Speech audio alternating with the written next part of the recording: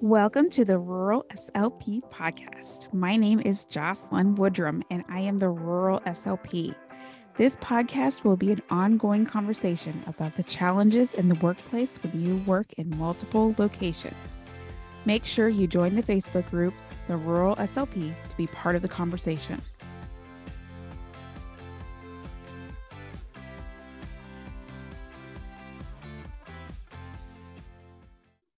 Welcome back to the Rural SLP podcast.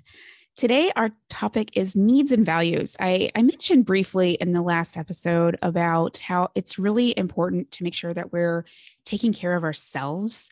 And I wanted to go into a little bit more depth in that. I have this resource. I am a certified facilitator for the real life process. And this is a resource that we have permission to use as coaches for this program. It's called the needs and values, which those are terms that we've all heard. And I really like their definition of their needs and values. So I'm actually going to read their definitions of needs and values, because I do think that as speech therapists in our career is very involved. Medical professions in general, and teachers, I mean, both educational and medical, it's a high burnout field. And we know that for speech therapy as well. So I feel like in my process of learning more about my needs and values has actually given me a better sense of career satisfaction, which I find really interesting. Like I was doing this personal development for other things. And I found that it does bleed over into my career. I was thinking I was just trying to focus on my life, my home life. Well, it all bleeds together. And that's what I really like about the real life process. And that's why I became certified in that program specifically, because it encompasses our whole life, real life. Okay. So yeah, I'm just going to go ahead and read. Okay. So needs. The basic things that we uniquely require to thrive in our work and life. When our needs go unmet, we struggle to make progress on what matters most to us. These qualities express not simply what we want, but what we need. And our values represent what we do and how we express ourselves. Values are how we uniquely live out what matters to us, and that if our needs are not met first, we will struggle to live out our values. And then once you understand your needs and values in your life, work, and at home, and see what's being met and what's not being met, it will give you a better sense of what your next steps need to be. So I will have a resource. I will have this. It's a freebie. I will have it attached to the show notes and all over the place probably. So you can take a look at it. And I would love to hear your thoughts as you go through it. And if you want to go deeper, that's something we can definitely talk about. Sign up for a coffee chat and we'll chat some more about the next steps. I feel like when you hear a lot about the self-help industry, so many people are only focusing on your work or your life. They don't mesh it together, but that is what makes us a whole person. And they bleed into each other. During my lunch breaks, when I got lunch breaks, that's a whole other story. When I got lunch breaks, I would be working on something unrelated to work. A lot of times I would be doing something for myself, maybe reading a book, maybe playing a game. I like brain games. Such a nerd. And when I'm at home, I'm thinking about, I have to do a Google search and see if I could find this item for this patient. They bleed together. Kids are sick. So I'm thinking about my kids when I'm at work.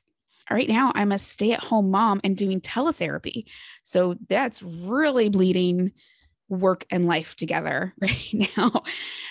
So that's what it's just, I just really like how the needs and values come together to help you understand what your next step in life needs to be. And I'll tell you, when I did this the first time, probably about a year ago now, I was it was really eye-opening, and it really gave me, this is why I told my husband this. This is why I had on my thing that being busy and work was really high on one of my lists.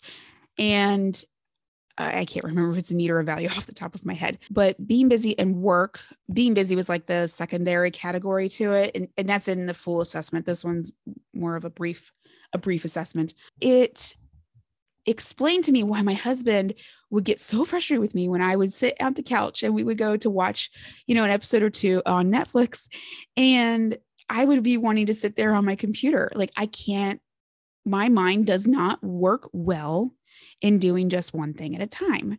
I'm always multitasking, and it's not always a good thing.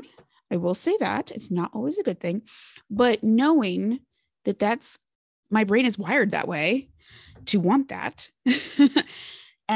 was really eye-opening to both of us. And it has helped our relationship as well. Like, having that open communication, like, this is showing up for me as a need and a value.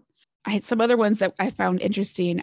Adventure was a need for me, which is probably a big part of why I started travel therapy and why we have moved around so much. And then I thought another one that was interesting was comfort. So, yep, I'm sitting in my pajama pants right now. So while I'm recording this episode, and I do a lot of my telehealth in pajama pants. Now everybody knows.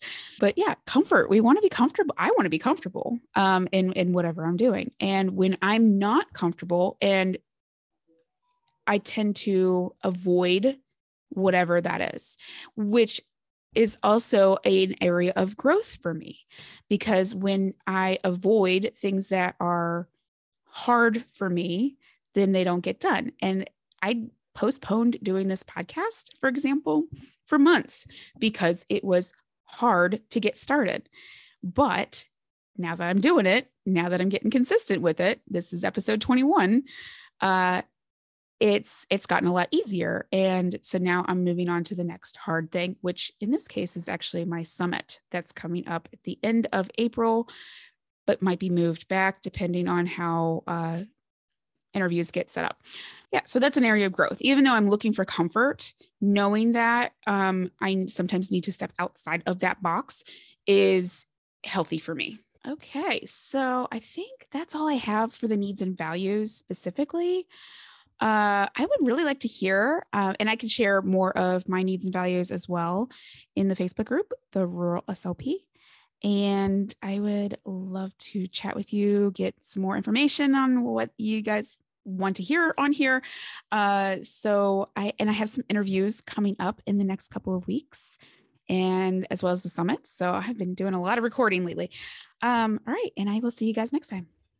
This podcast is for educational and entertainment purposes and is not a replacement for ASHA Code of Ethics, employer, Medicare, Medicaid, and health insurance policies and procedures, and it is your responsibility to provide ethical and evidence-based therapy.